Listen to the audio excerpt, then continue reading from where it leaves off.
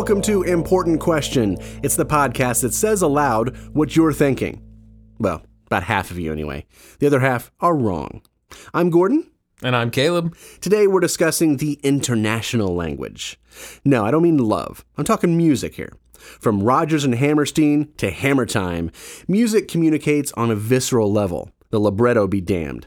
Not like I can understand what D'Angelo is saying half the time anyway. And that guy's speaking English, at least from what they tell me. But if words are your currency, you're probably limited to your native tongue, aside from maybe being able to order some tapas or proposition of French hooker. Imagine, though, for a moment, that your cunning linguism transcended such barriers. Or, alternatively, that the entire world's music fell easily under your calloused fingertips. And so we ask, would you rather know every language on Earth or every instrument? Caleb Ross. Instrument. Why is that? Instrument, definitely. Because human language, to me, is just too important to know unconditionally. That's just a burden I don't want. I don't want to know what everyone is saying. I take comfort in being surrounded by people who are not speaking the same language as me. Like now. You surround yourself by foreigners, as my relatives would say. Yeah, there's a weird comfort to that because I don't have to be burdened by trying to eavesdrop. I think I exist in a culture of needing to know everybody's personal lives. There's a whole, like, the celebrity culture, the reality TV culture, and I don't want to get too deep into it this early in the podcast, but that's the way I think about it, is I don't want to know all that shit. I don't want to know what's going on with other people's lives. I want to be able to not pay attention. So I imagine what a Caleb J. Ross vacation must be like. It would be a vacation without me. So if you can find a way to disassociate my soul from my body, then that would be great. The burden of being you. Yeah. Also, there would be really good hamburgers, probably. Yeah, probably. Yeah, I mostly make all of my travel decisions based on food, as we've learned in a previous podcast, I think. Yeah, he doesn't even use Google Maps. He plots his vacations on Yelp. Yep. I do. What about you, Gordon? Actually, for me, language. I'd want to know all the languages. And the reason for that is because, like you said, human language is very important. And I am a musician. That's me playing the opening theme song, for those who don't know that. And I already know a handful of instruments, but I know them well enough that I'm able to express myself in, the international sense, as I said in the opening, in a sort of universal fashion. And on top of that, I understand what my capacity is for learning other instruments, because there's really, there are more than 6,000 languages out there. And, there's, granted, most of them are only spoken by a few hundred people, but even, let's say, 2,000 major languages. But music, there's only like 3, 4, 5 different types of like families of instruments. And those are like, depends on what is vibrating. You're vibrating a string or the membrane on some type of percussion instrument, or wind, your vocal cords, stuff like that. And those things they're easily transferred. So, for example, here, we're in my little recording studio. I played the piano already, so something like this. Even though I don't know how to play the xylophone or the marimba, it would be really easy to translate that. The notes are in the same position. And see, like that, there's two down. just like that. Oh, yeah? Well, K. Yeah, well, I could play something on the guitar, for example. And while I'm not a banjo player per se, it's still a stringed instrument, and the frets and the notes are in different spots, but it wouldn't take much to mute that to another instrument like this.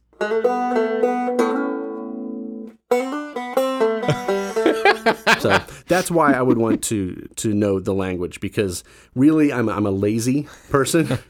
And so knowing that how much more work language would be, as you said, I would appreciate that gift. And I think it's important that we make the assumption, or we can debate this if you like, that we assume this is some sort of magical endowment handed down from the genie or from a deity, and not something that, not which pursuit I would rather go after, because I'm not going to spend the time to, I will change. I would learn every instrument on earth if it's just which would you rather. Yeah. But as a gift, no, give me language.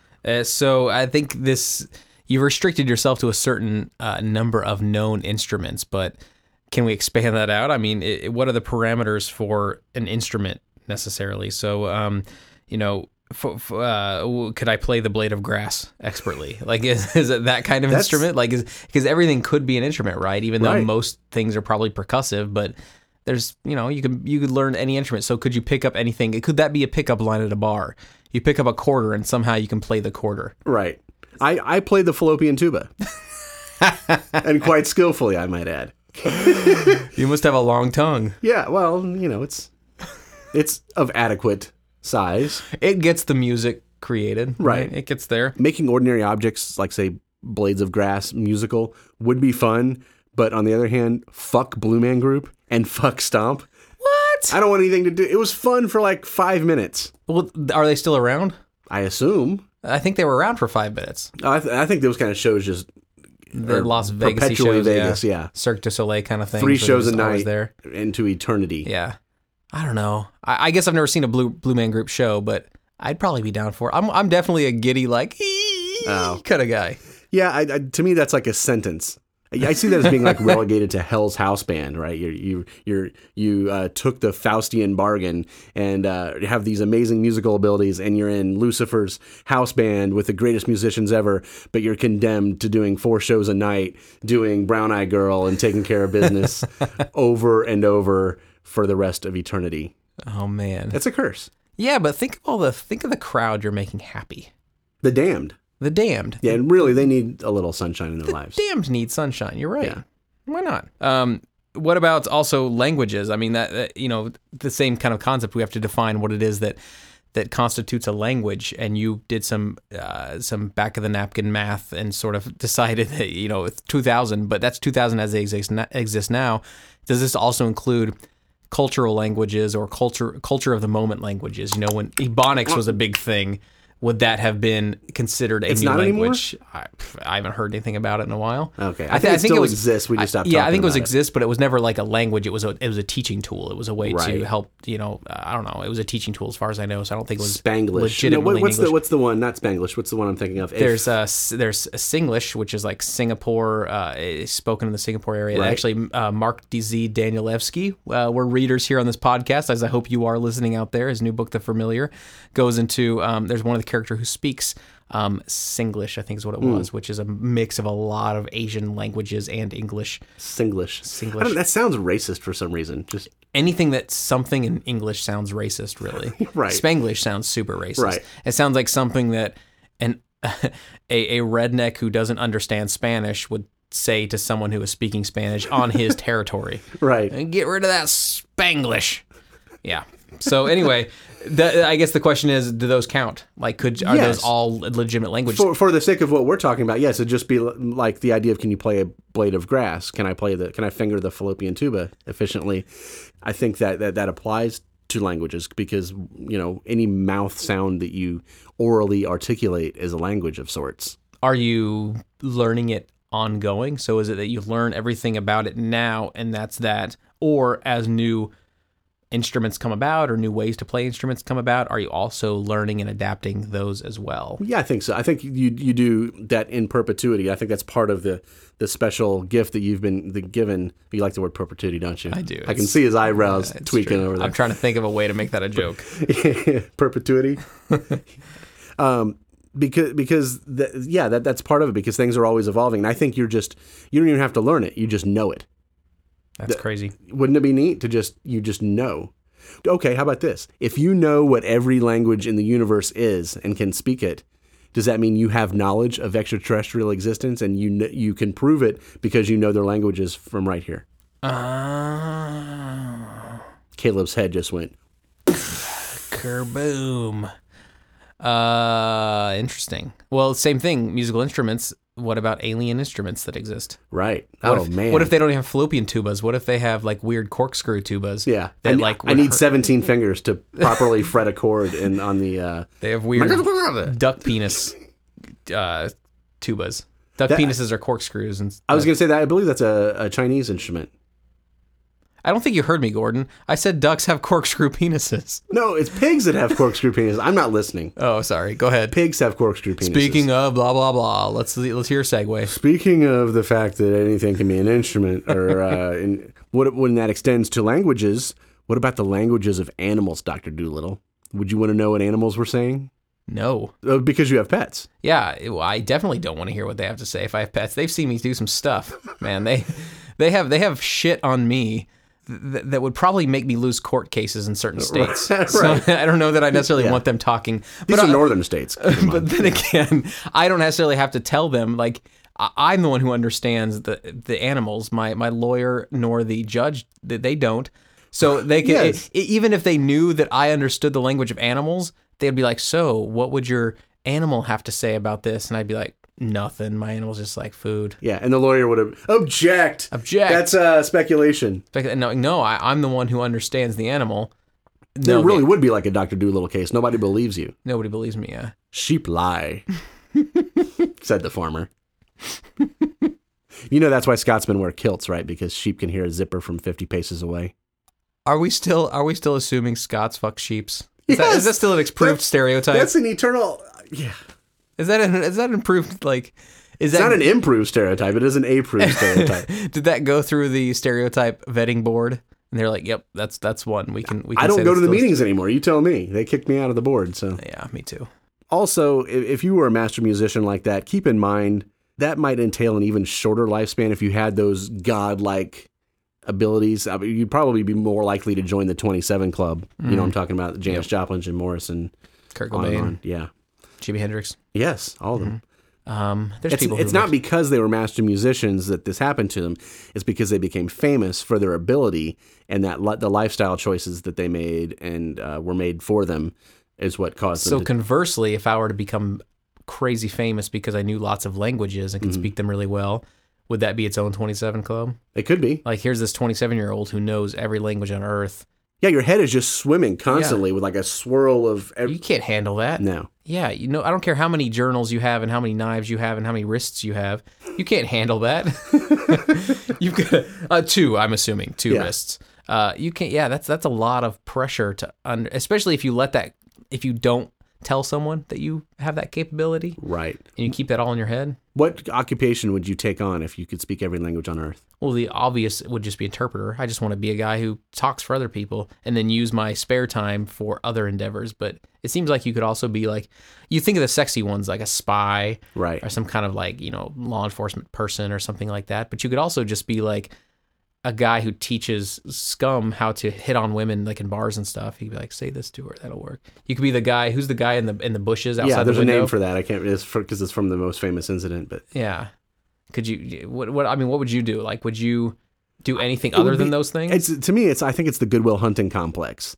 Just because I'm really good at something doesn't mean I have an obligation to society to perform that.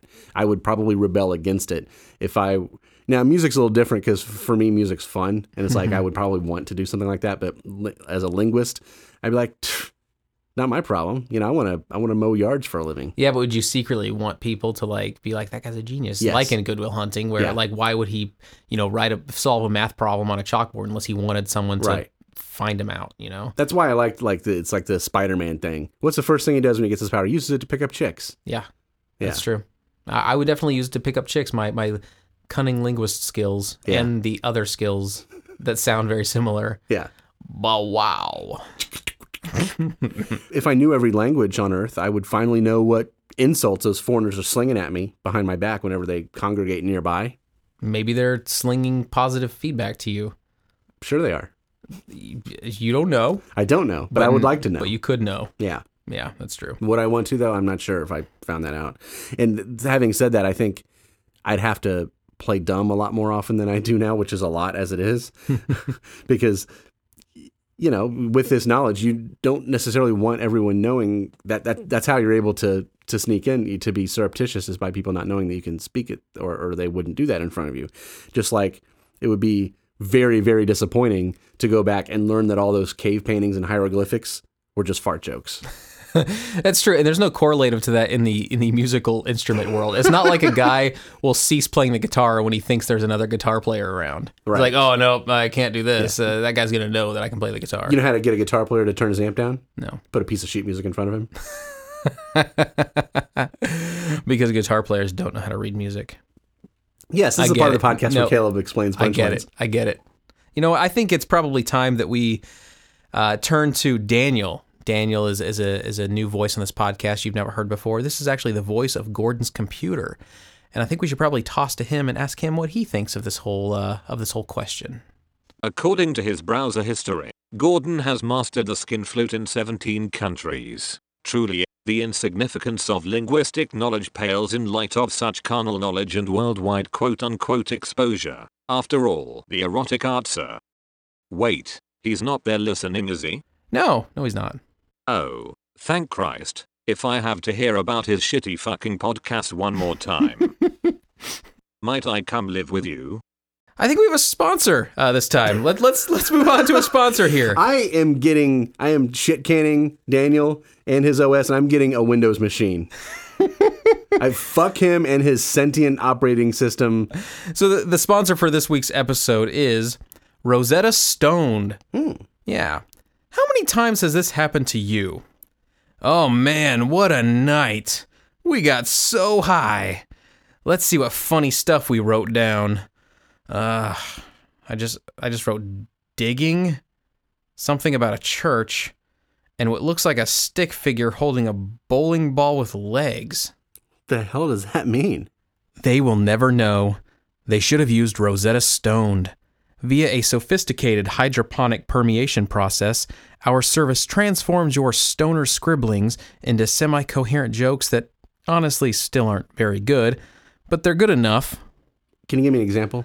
I just wrote digging, something about a church, and what looks like a stick figure holding a bowling ball with legs. Can I give it a try? Hey, wait, let me hit this shit first.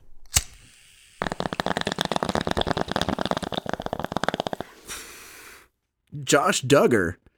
More like Josh damn near molested her. Don't get stoned. Get Rosetta Stoned. Very nice.